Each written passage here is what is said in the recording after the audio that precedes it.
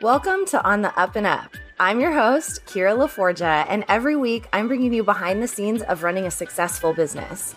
Join me while we laugh, learn, and connect on mostly HR inappropriate topics with successful founders, diverse leaders, and kick-ass employees. It's true, your HR lady may have fired your bestie or made you sign a love contract, but we also have all the hot gossip that will make you better at your job. Whether you're on your way up the corporate ladder, are a fellow HR villain, or are building a culture as a rising entrepreneur. Oh my gosh, this is the best day of my life. Okay, picture this. It's January and your sales are continuing to climb. You're so excited your business is doing what it's supposed to be doing. You look at the clock, another 9 p.m. bedtime. Your partner's annoyed. You haven't seen your kids or dog for a fully present and uninterrupted time period in weeks. You're at a crossroads. You know you need help, but you don't know where to begin. Then recruitment guru Meg McCoy Megan pops up on your Instagram and you schedule a call. Meg and her team map out the perfect role for your new employee. They advise what to include so the job ad fits with what you can afford. And they ask you all about your company, your goals, and they spend time getting to know you. Shortly after, you review the job ad. It's like they read your mind. And it's posted all over the place, including job boards that seek out diverse applicants and different networks that you have never even heard of. 3 weeks later, you get a message from Meg's team that they've narrowed down your candidates and they'd like for you to review the top 3 and schedule a final round of interviews with you. You get to review the recorded interviews on your own time, and you can see this is going to be a hard decision. Meg's team facilitates your final interviews and helps you narrow down your choice. They even send the offer over to your candidate. The following month, your new team member shows up ready to go because they've been vetted, prepped, with expectations set, and they're all on the same page. Doesn't that sound like a dream? I'm so excited to introduce our guest / it's Meg. So without Meg, there would be no Paradigm, truly, for this episode. And all things like transparent, we are promoting our very popular joint offer. And we're going to talk a little bit about that towards the end of the episode. But I really just wanted to dive in and have all of you get to know Meg and see why it's so awesome to work with someone like her, and also just to have her in your orbit to learn from. Meg really pushes the boundaries through her recruiting and through her business practices, and I learn so much from her every single day. So welcome, Meg, to On the Up and Up. Can you believe it? We have made it. We have made it. We've landed. I'm just happy to be here. Thanks for having me. Of course. So, I mean, if anybody's followed for a little while, they've heard me talk about you on the podcast. They've heard me talk about our experiences working together, what I learned from you, pointing people in your direction all the time. But I mean, this really isn't like a commercial, although it might have sounded like it at the beginning. But I'm just so excited for everyone to know who you really are, because I think that informs what you do and how we work together so well. So in your own words, give us the Meg approved intro, bio, whatever you want to call it. Hey everyone, I'm Megan McCoy, formerly known as Megan Baker. Yes, like Kira said, I am her recruiting friend. My background is in education. And through a whole biography that I'm going to spare you all of right now, I've landed in recruiting pretty much exclusively for small business and for online business. And my firm is small, but my whole MO is to help business owners. Okay, guys, I'm going to cut the bullshit. Like, we're all here in entrepreneurship because we're shifting the paradigm, right? We're trying to do things differently. That's why we left corporate. And I know Kira will later ask me about my corporate trauma, but we're kind of here to rewrite the rules. And I'm really here to give CEOs and business owners permission to write their own rules and to not just do some cookie cutter, hey, this is what you need next in your organization, but to really be strategic and really get personal about who they are, how they operate, while still, of course, following the rules, which is where HR comes in and compliance comes in, but really getting to know my clients and really getting to tailor specifically the job role that's going to work for them. And I really believe that the more front loading that we do in the beginning of the expectations for this, for whatever the next hire is in your company, is what's going to set up your next employee for success. And that is just the most kindest thing that you can do for someone is set them up for success. But I'm kind of here to help the business owner get clear on what that is. And then if you know me, you know that I am very into equitable hiring practices and racial equity, especially when it comes to hiring. So I do all of this with a diversity, equity, and inclusion lens when I actually do my recruiting. I'm a big believer too on not just hiring within your network. I really think it's so important to give everyone an opportunity, especially folks who historically and still today are excluded from a lot of opportunities. And some people might be afraid that I'm going to like woke police them, and I'm not. But I'm just here to help people create more inclusive practices too. But very importantly, I'm here to help you create the role that's going to make the most sense in your company. And that's just something that recruiters just don't usually do. Kira and I were talking earlier about that.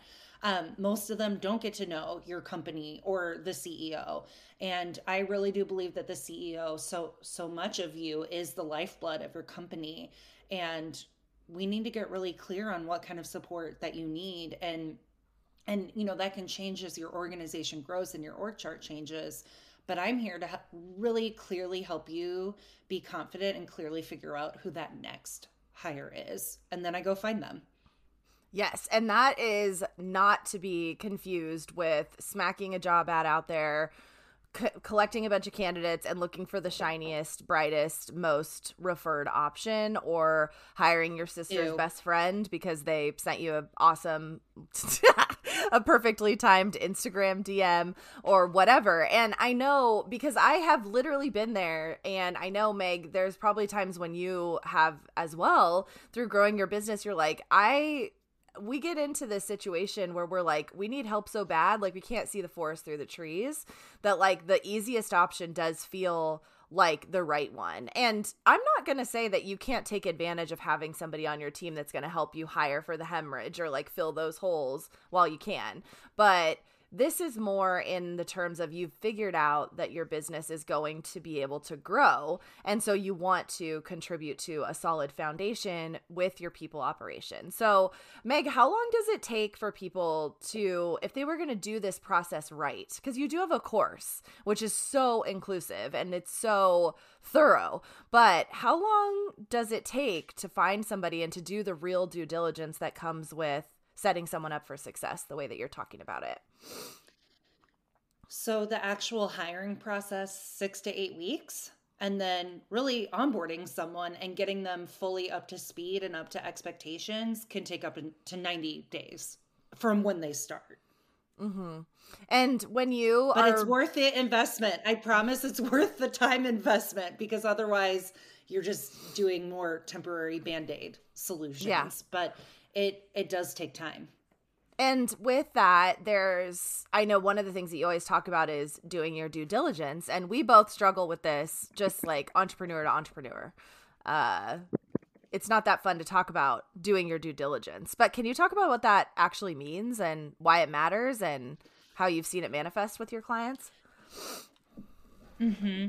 So doing your due diligence, for one, and Kira, you and I have talked about this, if something is not working with a candidate, you want to be really confident that you did everything that you could. And then it's going to make it easier for you if something doesn't work out in the future to pinpoint what adjustments that you need to do. So that's for one.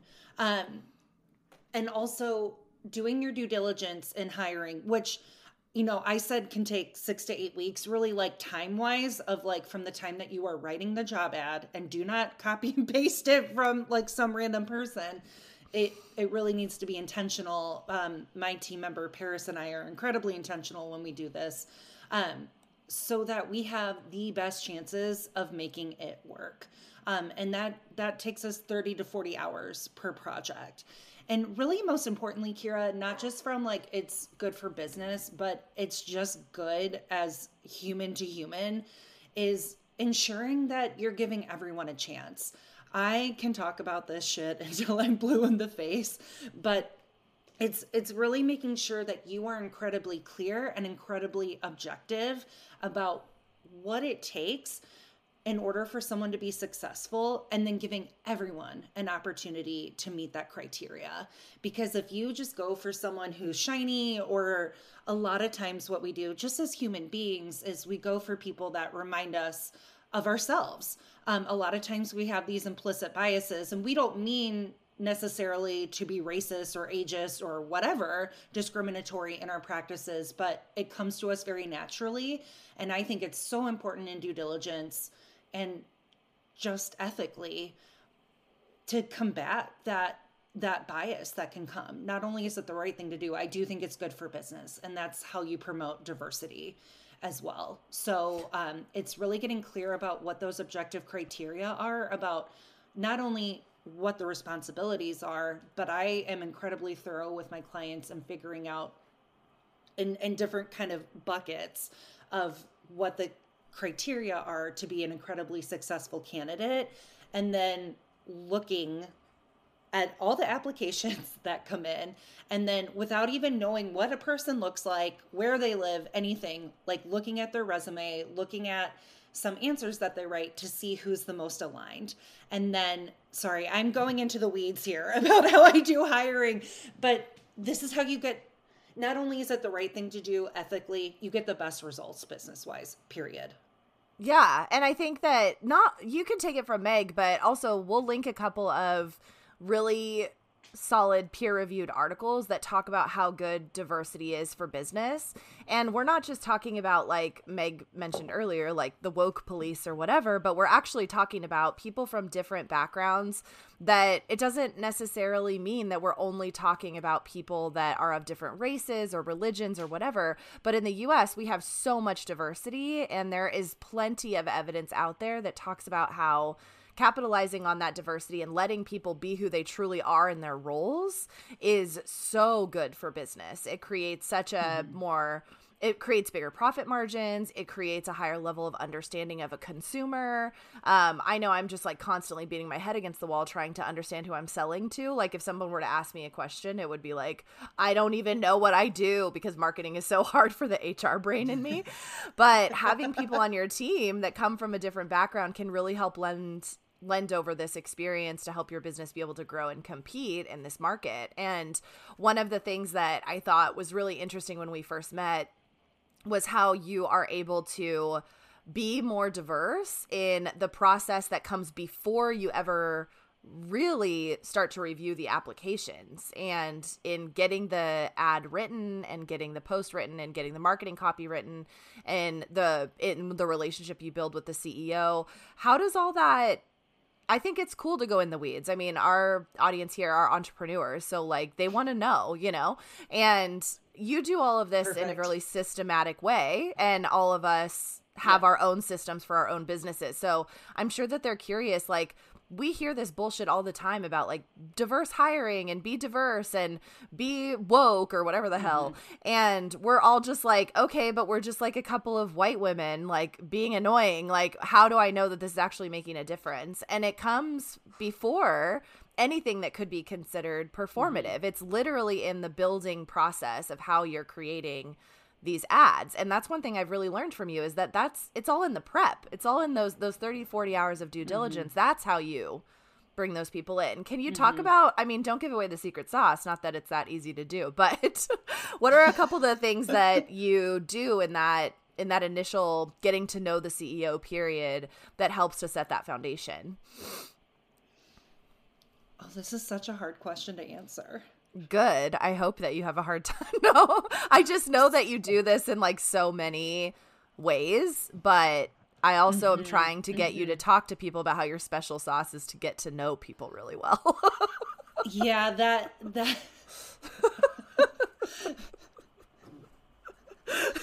I mean, that's really what it is. And a lot of it too is, and I don't know if we're going to have to cut some of this out in editing because it's not super sexy to talk about, but it's also understanding where people's hearts are when it comes to diversity and when it comes to supporting people that have social been causes. Groups that have been exploited.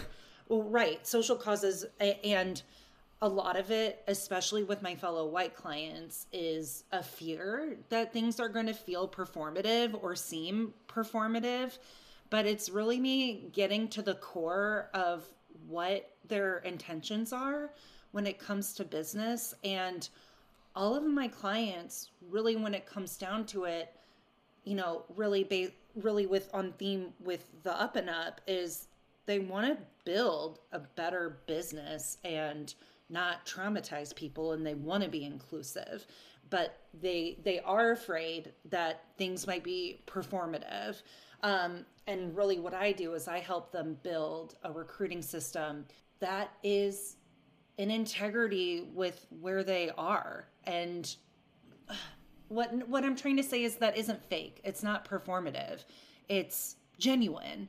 And kind of just, I am never going to be one who's going to replace anti-racism education. That work really comes from people of marginalized groups. That comes from Black educators.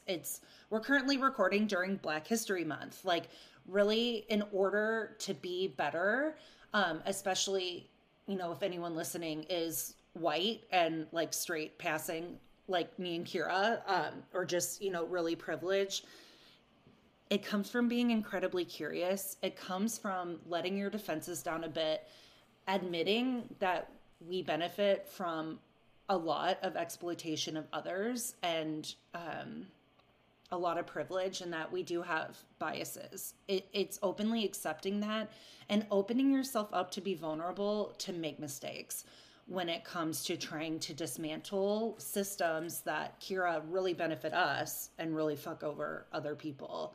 And I guess part of my secret sauce is helping my clients embrace that vulnerability, because a big race aside and diversity aside, it's a really vulnerable process for us to open up our businesses to strangers, to recruit to strangers. So the reason why my methodology, I hate to say methodology, but how I do what I do works, is because it kind of gets to the core of this humanity and this vulnerability that we open ourselves up to. And I get to see firsthand what CEOs are kind of afraid to admit, their fears of replicating patterns of, I hate to say oppression, but like oppressive patterns or abusive patterns that they've seen. And they really don't want to replicate that. And that's hard for them to admit. So in my onboarding, you know, I have conversations with them. And Kira, you do an excellent job of really materializing how they're going to be good bosses in our, you know, in our VIP package with their policies. And I guess, Kira, I need to start listening to you, that what I do is so much more than recruiting, because it is really helping the CEOs actualize and get brave about what kind of leader they're going to be, and give them that little extra push. Not just to help them be vulnerable, but there is an accountability that I give to people in putting themselves out there and putting their necks on the lines when it comes to diversity. And when it comes to admitting that we all need to do better as white business owners. So what was the question? Well, I forgot, but it is, I think that's, well, anyway, no, okay, I think it's the special, yes, I get to know the people. I help them see their vulnerability, and I hold them accountable, and I push them a little bit, but I help them feel okay about it, because, well, I think you just let people that want to build better businesses, I let them be themselves. Yeah. And you make people feel really comfortable. And one thing I think is really cool, and that we hear from a lot of our joint clients, is how you also bring that out in your candidates so that when you are interviewing and when you and Paris are doing those screens and you're not just checking the HR boxes, but you're checking the people boxes, you are able to help people feel really comfortable being themselves so that you are having them show up in the most genuine way. And that's why your rate of success for employees is so much higher than the average, that all of us jaded HR bitches are like, oh yeah, like 2 out of 3 are gonna quit, sorry to tell you. Like, your rate is so much higher than that based on how who sticks around, how long they do, and all of that good stuff. So it kind of leads right into my next question. And it's intentional. It's by I was just gonna say it's all intentional and by design. Yeah. And it's hard for me to explain. So thanks for saying that. Anyway, next question. Well, I think it's so fun to hear you talk about this because it's almost like your passion is unbridled. And I think as entrepreneurs, we can all understand how it's more than what we can answer in an interview. Like, what all of us do is so important. And that's kind of crazy to think about how much that mirrors over to even just your answer to that question. It's like, it has so many layers. And when you understand that on a CEO level as well. So you can meet your clients right where they're at because you understand the depth to which they care and love their business. And I think that's something that's really lost in the recruiting space. Right. I think that's a great point. And I understand firsthand those fears of putting myself out there, of letting people into the company and then having to train them and then having it not work. And I've been there. So I get it. And it's the people part that's really important to me. I just like getting to know my clients. Truthfully, I think that there's so much that, like, even when you're saying that, like, I'm in the process of hiring another employee or basically starting to get my guts in gear to think about it because it's scary no matter how many times you do it. And I think there's a lot of people that are listening that are really going to relate to that. And my next question, it just kind of leads right in. It's obvious that using a recruiter is going to be something that's not only going to save you 40 hours of time, which you already don't have because that's why you're hiring in the first place. But what about the times when you think it makes sense to DIY? Like, what about the times when people hop on those discovery calls with you and you're like, I think you can figure it out on your own? Like, what are those kind of characteristics that help you with guiding them in that direction? Definitely. So I would say if you're looking for contract support and you're in those kind of early stages of building your organization, and if you have the time, I think that's a great time to DIY it. However, when it comes to having employee support, that's typically when I recommend that you consider enlisting our help. I think that a prerequisite of any of it, whether you're outsourcing your recruitment or doing it yourself, is being open-minded, open to learning what you don't know, and open to learning more about management and showing up. Yeah. I mean, there's such a we talk a lot on this podcast about hiring your first employee. And we do hear from our clients like, well, I really want to get my hands dirty and hire them myself. Like, this person is my right-hand person, like blah, blah, blah, because they don't realize that there's often a recruiter out there that will make this a really personalized process. But if you're just hiring a contractor, do you have people that reach out and they're like, hey, I need help finding a contractor? And like, is that something that happens a lot in this day and age? You know what? Not in this day and age.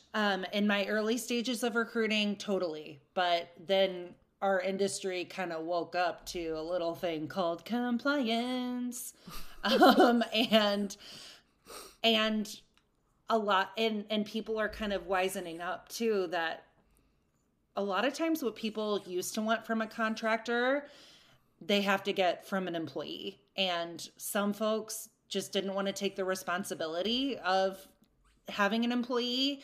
And they've had to learn the hard way that you can't just have a contractor long term. Yeah, it's too hard. I mean, we've all learned it, I think, at some point or another. It's either going to be really expensive or you're not going to get the right support, or at just a certain point you just grow out of it. It's not that contractors aren't important. We both are important, and we're both contractors. Right. We're both contractors. Right. But what we do is so specific, and what typically when people come to me and they want contractors, What they're actually looking for is someone to be an integral part of their business and of the deliverables of what they do. Whereas what we do for our employees, or sorry, our clients, they're not selling what we do. They're like, we're not a part of their deliverables. Sorry, that's a whole nother conversation. Yeah. But in short, I don't recommend outsourcing my services for contractors. Yeah, that's awesome. And so there's always a few myths that we hear, and I think it's kind of fun to see how, like, over the last couple years since we first met, how this conversation has sort of evolved. But one of the things that really sticks with me that you've always told me in the past is that there are, like, sometimes just off the record, like, frustration, convos, text, FaceTimes, whatever, when we're just, like, talking about business, talking about clients and stuff like that, is that sometimes we work with clients that want an application that will wow us. And what is that? And I think that's pretty normal. Like, honestly, if somebody says that to me, I'm not all the way in the guts like you are, but I'm like, yeah, I get why you would feel that way, because that's what we've been sold. We've been told that we should know when we see it. It's like falling in love or whatever the hell. And there are no, like, black and white things about it. But I remember one of the things that you told me was that that's just not the right way to choose your candidates or choose the people that are making the interviews. Can you talk about that in context a little bit? Yeah. So when I hear that from my clients, these are the ones that can't make a decision on who they're going to go with, and they keep getting in their own way because they have this certain expectation. And I think it takes a lot of responsibility off of themselves as managers to develop people. And I think it takes a lot of imagination out of seeing potential in people. And I think that the best business owners, okay, because I'm one of these people, are the most creative ones, and the ones that push boundaries, and the ones that question the things that we've been sold and the things that we've been fed. And I think a lot of times, not to talk shit, but sometimes when people say, hey, I just want someone that wows me, it is kind of romantic, or that can be sometimes code for, like, I want someone that reminds me of me. And that just breeds homogeny. I think having a certain expectation and a certain je ne sais quoi of what I want in a candidate, it's not clear. I think it sets you up for failure. I think it lacks a lot of creativity and a lot of potential. And I think it breeds homogeny. Yeah. And I mean, it's one thing when I can honestly say that even now, like, I have to catch myself in those moments where I'm like, I don't know, just like, no, they didn't just jump out off the page at me. Like, they didn't just, like, wow me, whatever. But then you kind of have to take a step back and question yourself, like, why do you feel the need to be wowed by somebody that you're going to be paying to do a job that you're going to tell them how to do? Like, if anything, or like someone who's doing operations, it's like, they're not you. That's not what we're looking for. That's why we're hiring someone different. And really how I do it is I just kind of assume that everyone, it's like innocent until proven guilty. I assume everyone can do the job until I get evidence that they can't. And then that's just how I funnel people out. I very intentionally have different stages of the recruiting process. And if your brain is like, wow, what the heck? Just hire me and I'll do it for you and it'll be great. But there's different ways that we can assess candidates. And I really do feel like that recruitment this way of having these different stages and just kind of whittling it down to a small group of people who have a lot of potential, that's where they can get lost. These people that can actually really move the needle in your business, they can get lost in our old ways. Yeah, and things. There's another myth that is follow your gut when you're hiring. I don't necessarily think that not having your gut involved is a bad or is like the right, like you don't want to go totally black and white. But we hear, especially from people that haven't been doing this a lot, that should be the thing. The central theme for when they're hiring their first person is to listen to their gut. And I know that you have taught me that that's not the case. It's one small element of it, but Tell me more about that, because that's some advice that people are going to be like, what the fuck? I thought I had to do this. Everyone tells me to do this, you know? I think that's great advice when you're dating, and romantically and not in business.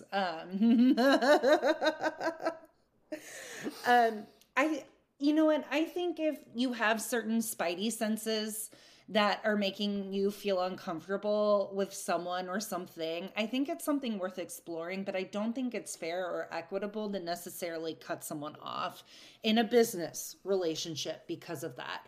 I think it's good to talk to your recruiter about it and kind of get curious to see, where's that coming from? Is it a limiting belief? Is it relevant, or, you know, is it a hang up that you have that can ultimately kind of hold you back in your management and in your recruiting process? And I think a lot of times too, I'm like cringing that I said this on podcasts, and I'm just going to say it because I've said it. Sometimes our guts can be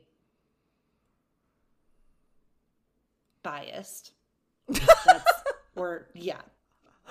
What were you going to say? Racist? Yeah, Yes, because I've said that before, you know, so and I'm not going to take it back. It's, but our guts can be biased because we, as humans, and this is something that is okay for us to admit. We need to admit it, that sometimes we do, like, nervous system or whatever, feel more comfortable around people who look and sound just like us. And like, I used to do Loom videos in my initial initial applications. I don't do that anymore because I saw a lot of those biases come up that aren't fair and that aren't good and aren't really legal either. They can be like, it can lead us to do discriminatory practices that aren't good and not fair. And so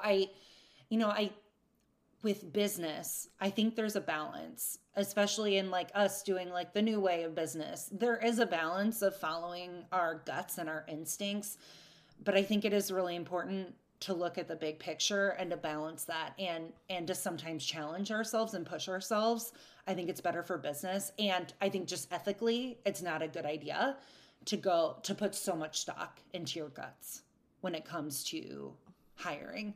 I think our guts can really inform us on growth opportunities that we have or certain biases or blind spots that we may have. But I just don't think it's very fair or very equitable to put so much stock in your guts. Yeah, and I remember one time we were talking to other people, to candidates. Yeah, and one time we were talking about that little trick that people do when they're like, oh, I'm going to hide this word in this job post. And it became like a really common thing for a while for people to like hide, you know, the word like, I don't know, Monticello, there's a book over here, in the middle of a job post. And then when they apply, it's like, we're immediately going to test them by asking them what that like secret word was. And my initial thought was like, well, for some reason, we as employers have put ourselves on this pedestal of we get to test you and then you have to earn us, when really that's not the case at all. We want to create a space where a lot of people and a lot of candidates can connect with us, so then they can also test us. It has to be a mutual process. And the way we do that is through making sure that we can bring in a lot of different personalities, because let's be honest, I cannot think of one person, and that is like including my friends, my family, whatever, that might call something following their gut when really it's just their brain has downloaded a bunch of generational trauma that they're recreating harmful pathways in their life over and over. And that's informing these decisions. And it's creating a strange, well, they're disqualifying. It's like a very strange wall that people are building up around them. By doing this. I have a lot of feelings about this, but I think it's a kind of funny way to disqualify people. And it feels very like guarded to me, when I think it just feels like kind of a cheap shot and a little lazy of a way to disqualify people, when really you should do that by like actually having to do the work your own as the CEO and as the recruiter and think the questions that we ask to actually narrow the pool down need to be related to the job. And that's where that 30 to 40 hours of due diligence also comes in, is being really intentional. And that can be hard sometimes because we have to like look at ourselves very deeply, and that can be, and like look at ourselves in the mirror, and that can be, and be really reflective, and that can be challenging and uncomfortable. But it's just a cheap shot of way to disqualify people when really you need to think about the actual role and what are the objective skill sets that are needed, and other soft skills that are needed. That's really how you should narrow it down, is intentionally thinking about what's going to be a good fit and what's not. But just saying that's for attention to detail, and like you said, Kira, it's kind of sets the tone of like trickery and like putting us on a pedestal when we need the people as much as they need employment. And we're not really in a market to be playing fucking tricks on people. Like, we're but there's plenty of jobs and not enough people. So Yeah. and yeah, I think it's just kind of a strange way to start something, to Yeah, start a I agree. relationship. Yeah. It gives me the ick. Yeah. And like you said, maybe we skipped over this, but when we're talking about that, like putting a random word or phrase in the middle of a job post, it's like people are like, well, I want somebody that has a lot of attention to detail or whatever. But it's like, well, what if the job is like a designer and the attention to detail is like making sure they're checking everything off their project management system, or their designs are visually beautiful or whatever, and it has absolutely nothing to do with copy editing? Like, how does that make any sense? Right. I have a friend, and she's very successful. She's a global learning and development person for a company that is, I don't even think I'm allowed to say it. Like, she's very, very successful, very smart, highly sought after. When she was looking for a job, she was like, I don't want to apply for something that's going to take me 45 minutes. And so she was skipping over major companies' jobs because they were not taking into account that these are professionals, these are individuals. They have, you know, if I updated if you want my resume, here it is. Like, now you want me to type it all in? Like, that's like outdated. It's pointless. Like, being able to have someone that I personally would rather have somebody apply for my jobs that are like, here's all the information in a really efficient way, instead of like, yeah, I've got 3 hours to screw around with this. Like, I actually don't want a candidate that's like thinks that that's important, you know? Like, I want somebody that's going to think a little bigger and think outside the box. And that's what employees do. They bring a different level of effort, and these hiring practices have been so stupid, and that's partly what has contributed to the really high turnover rate. Yeah, and that's why, like, in our applications, we're really intentional. Like, of course, we ask for the resume, but we ask, like, certain questions that can help us see, are you a good fit, and help them see if they're a good fit and weed themselves out. And also, like, me personally, another part of diversity is neurotypes. And like, there are people who have like learning disabilities, or like me, very different neurotypes. Like, I'm autistic, I have ADHD.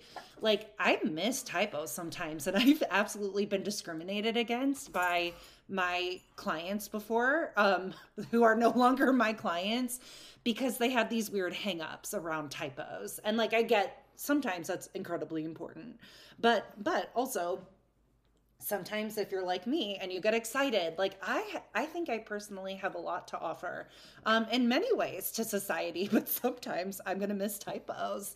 And I think that's just an example of one way to kind of overlook certain people and kind of exclude certain people as well when it's not necessary. I mean, for copy editing, sure, but I think also it's worth noting that you're not paying people to do applications. Like, this is not their paid time. So they might not put all of like their spidey senses on for typos. And like, there is part of the application process where I do actually pay candidates at the very end. You know, just like the top few. But I think it's also worth noting, like you said, Kira, people have lives and jobs when they're applying. So let's be reasonable about what we're asking in this initial screen. And let's not take cheap shots to try to just make it easier and cut a bunch of people out. Like, do the hard thinking work ahead of time and be intentional about what we're asking people to do. I love that. And the other myth that I wanted to talk about was using personality assessments during the hiring process. And I actually think this is another way that our self-obsession has manifested as entrepreneurs. And, you know, we need to understand who we are. And it feels so good to be seen, especially when you're doing these like scary solopreneur things all on your own. And we lean on these personality assessments to find community and to find an identity and, you know, stuff like that. But a lot of candidates, AKA 92% of people that don't consider themselves entrepreneurs, are not sitting around all day taking like Enneagrams over and over again and then studying who we are, you know, like it's likely like that's like a really privileged place to come from, that we have time to sit around and think about this and introspect on this. And it is important. Like, don't get me wrong. I know all my assessments. I'm on that train 100%. But I have heard people say like, oh, this is a great shortcut to finding the best fit for your team. Can you talk a little bit about why that's not true? Oh boy. Well, it's another cheap shot for one.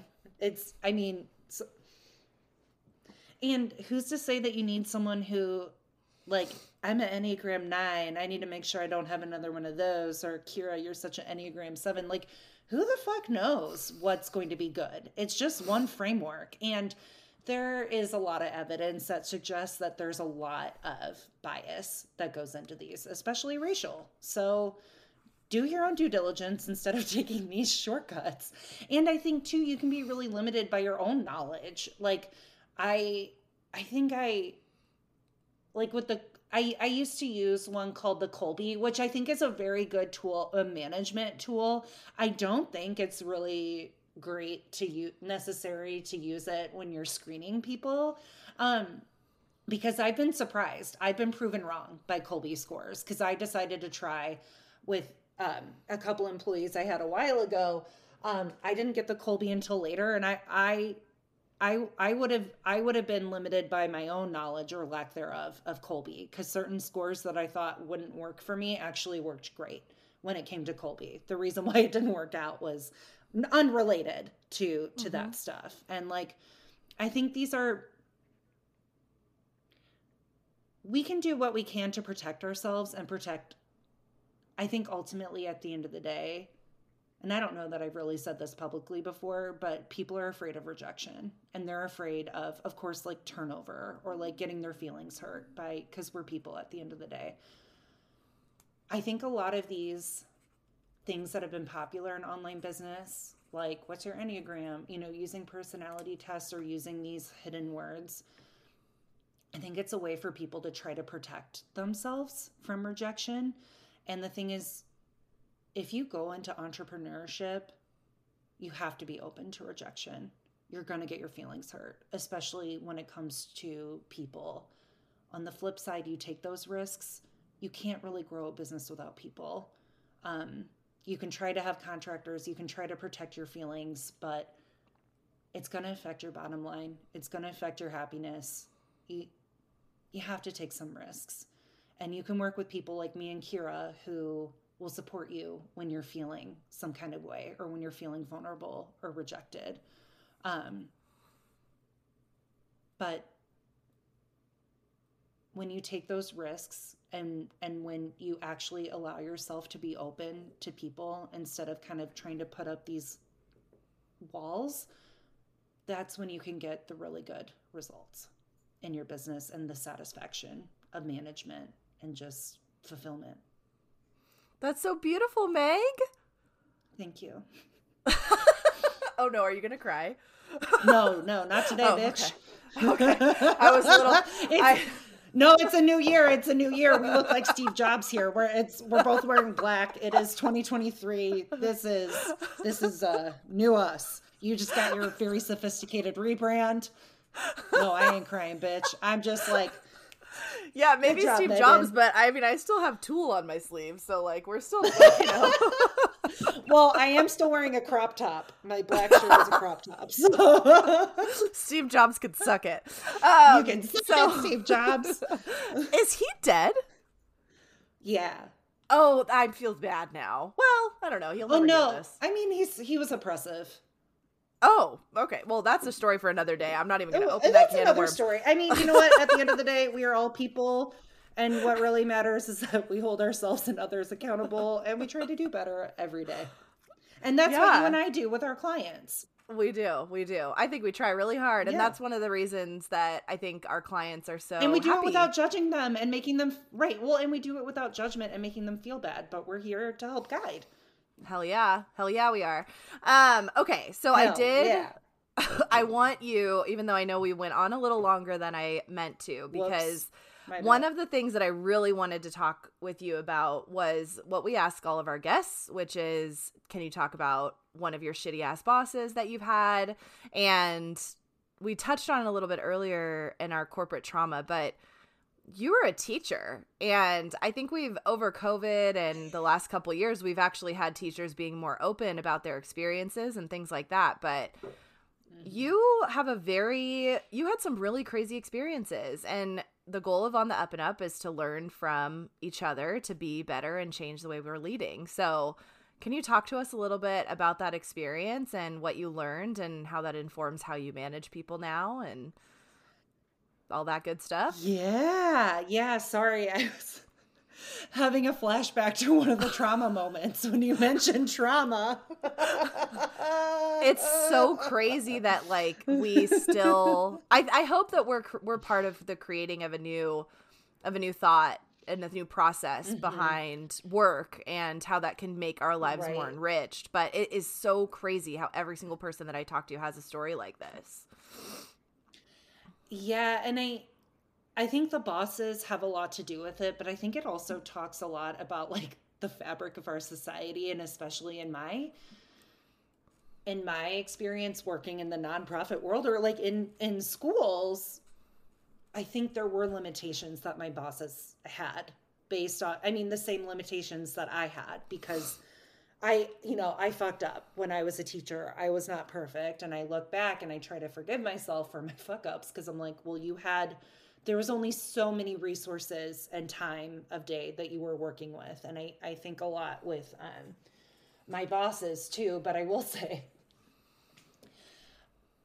it was when I didn't feel safe, that was the most traumatic for me. Or when I was given blame for my performance, but not given options or tools on how to improve my performance.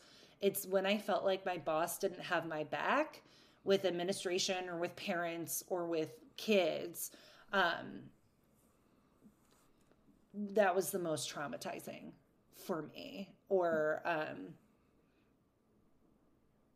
when we feel like we can't do our jobs, or our bosses are not giving us the equipment to do our jobs. Like I worked with I worked with a more disenfranchised population, lower income population, a Title I school. So just meaning kids that are qualified for free and reduced lunch by the federal government. And there were times where I just felt like I couldn't do my job effectively. And like, yeah, some of it is systemic, but when there were certain kids that I felt like had learning disabilities, but I didn't have the tools to get them what they needed. And it was when I felt disempowered, was the most disheartening. So I guess from that is finding ways to work around the system, or to change the system, or empower our employees, or do a little bit more of the work when we're dissatisfied with our performances, doing a little more of the hard legwork of like using our brains to help them find solutions, or to really work with them to find solutions. I ask a question a lot on interviews of like, when was a time that you got feedback from a boss that I'm not trying to have my candidates out themselves for doing a bad job, but I'm like, when was it that a certain piece of feedback rubbed you the wrong way? And why do you think it rubbed you the wrong way? And for me, it was when I was in my first year of teaching, my fourth year teaching, but my first year at a new school system. I was young. I was like very sick. It was hard. I was teaching third grade, all in French with a lot of other very challenging restrictions like curriculum and whatever. And so I'm literally teaching third grade French, math instruction. And then my boss said to me, Megan, where's your passion? And I was just like, excuse me, sir, madam, like what? Like that was the feedback that I got. And I'm just like, I am killing myself for these kids and for this job. And my feedback is, where is your passion? And I'm just like, this is not helpful. Like, where were the resources? I was just expected to figure it out. Mm-hmm. And there wasn't like a real connection or he wasn't meeting me halfway to help me get to where he wanted me to go. And I didn't really understand where that was. Mm-hmm. So there's kind of a lack of clarity and a lack of ownership there. And I don't think this person's a bad person, or maybe not even. I've never been a principal. I thought about it, but then I dropped out of principal school and quit teaching and moved to Chicago. So what the fuck do I know? But I think it really comes down to, as a boss, taking responsibility and not just putting all the onus on your employee to figure it all out.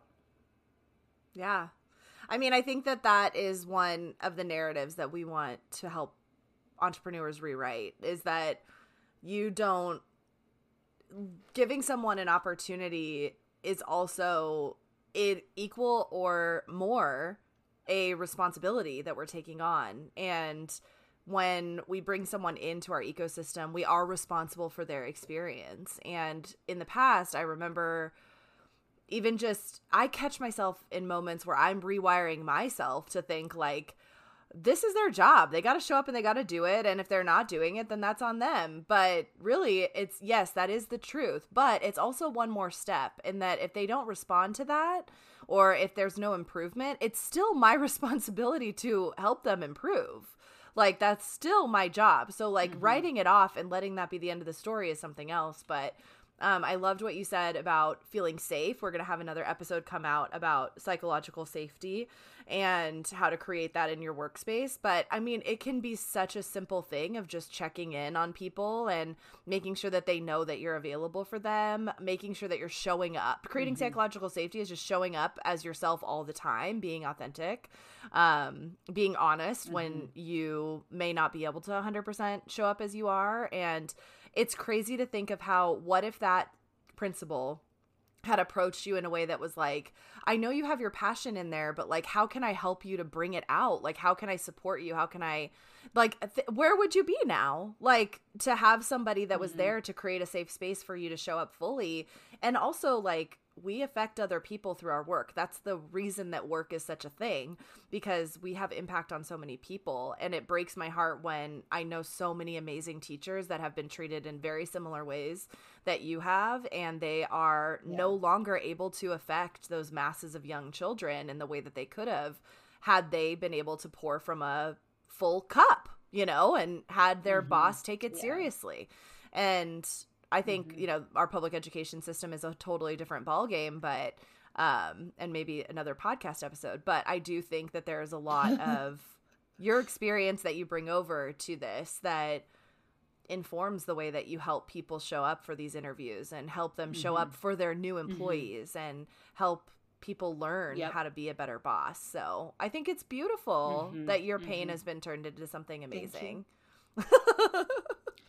I think so too. Yeah. And one thing that's amazing about teachers though, and I do recognize my bias towards hiring teachers, is that we're really good at being creative and creating new pathways to success. And I feel a lot of that energy when it comes to our new way of doing business in our entrepreneurial world, and just using some of this grit and some of this creativity to make really beautiful things happen. I love it. And that is all to say that we are officially relaunching our Hiring VIP Day, which is essentially a hiring VIP month-ish. But what we do in this service is we have essentially figured out how to meld our processes together so that we can create a truly done for you service, but also make sure that everything that our client and their business is bringing to the table is interwoven not only into your HR policies, but also into the path in which Meg finds you your next employee. So we've sort of designed it in the way that you can show up for one day and you spend some time with us and our teams. And for about 2 to 3 hours or so, we design and create your entire HR strategy for this first person, your employee handbook, how you're going to manage their performance, the KPIs that you're going to measure. And then you also get to talk about what that person is, how they're going to work for you. And Meg is going to essentially do the thing, go find them for you and bring you some candidates. And I know we had this was wildly successful last year when we did it. We worked with 4 companies over the course of a month. And we were able to deliver amazing candidates. I think that I want to say almost it's been a year now and almost all of them still are working for those companies. I think maybe one of them moved on. But we'll bring those over the course of the next few weeks. We'll bring them in and we'll do lives with those clients so you can see what this really looks like. But Meg, I know that this was a really transformational time for us last year when we launched the Hiring VIP Day. But what do you think was some of the fun parts of it, like working hand in hand HR and recruiting that were different from times we've worked hand in hand before? What I love, Kira, is that separately, you and I are very good. Together, we are really fucking good. And when we can work together in real time with our clients, I just feel like the results that we get and the ahas that we get are just amplified. And I always have my clients work with you and vice versa. Us doing it at the same time, when you and I can get our heads and our hands together, especially for that first employee or that first big employee in the business, we set our clients up for so much success because we set the tone for the rest of their hiring and HR. And a lot of the ways that people, when they DIY it in the beginning for an employee, a lot of these heartaches that we see some of our clients go through, we mitigate it from this VIP day that only takes a few hours away from our clients. And you and I get to work together, which is really fun, but I think it's incredibly impactful for our clients when not only do they just, Kira, what do you think? But I can jump in there and vice versa for all the things. And they have our team members too, who are also really awesome. And Paris and I are very good at helping our clients kind of navigate things or figure out who to go with. But bitch, when I can get you and Kylie in there too, when it comes to decision making, you just have a whole team behind you and setting you up for success the first time. And then I actually worked with one of our VIP Day clients again for another hire, and she was set up so well just from her VIP Day. And then everything that you and Kylie did from the VIP Day HR wise, she's set up, she's golden. And then we just picked up where we left off, and I got her a junior designer. So it was awesome. I don't know. You just set us up for success, and it's so fun you get because it's 2 for the price of 1. 2 Lindas for the price of a VIP day. Ba-boom, bada-bing, bada-boom. And I know that we previously talked about how a really solid hiring process can take up to 6 to 8 weeks. And we've figured out how to cut that time down a little bit because we can be so direct. The HR strategy can be so directly informed on what you're putting out there as for the job applications and things of that nature. It cuts the time down a lot. It's kind of like having a direct, an IV between both the HR strategy and the actual sourcing and looking for the candidate. So it helps with that interview process to make sure that you guys have, it's just a little bit more effective to make sure you have your hand in both pots. And it's comprehensive. And having your HR and your recruiting strategy go together, it just makes a lot of sense. And it's really I hate to sound like a boss babe, but it's so potent when you bring us together. Quantum leaps. Oh my gosh, is that, oh God.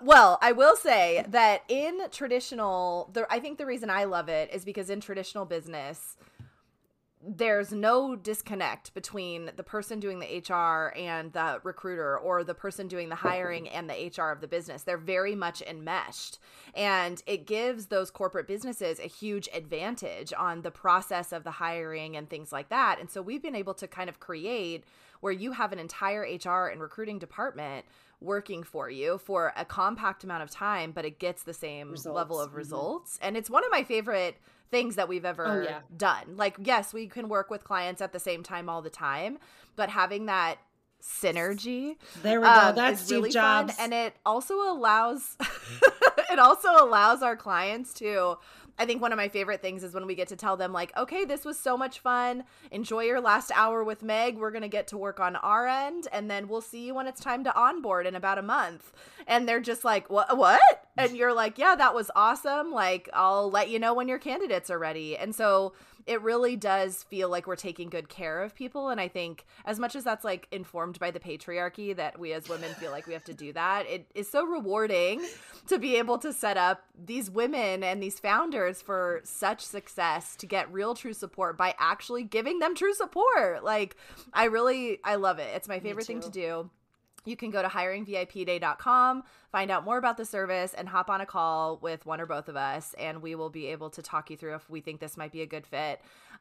We don't do that like whole you have to apply to work with us just thing. Talk to us. But we'll talk to you about it, and if it's not a good fit, then you can definitely we'll move you in another direction, because we don't want to sell you something that isn't going to work for you. So no pressure sales on our end here. And from that, I think, Meg, I don't know, just thank you so much for being here. And I can't wait to meet our first couple of Hiring VIP Day clients and of the new year, get going on this whole journey again, because it's so much fun.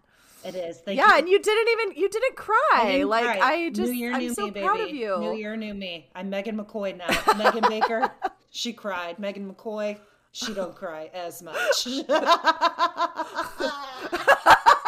just laughs like she's I love you so much. I love you. You're the best. Thanks for having me. We're like, okay, bye. Bye. If you're listening to this, you've stuck with me for this entire episode. And for that, I say thank you. I hope you found as much value in this week's topic as I do. If so, be sure to follow, rate, and review on the Up and Up podcast. You'll be helping others find the fun in HR too. Follow us on social media and join us next Wednesday for your weekly dose of On the Up and Up.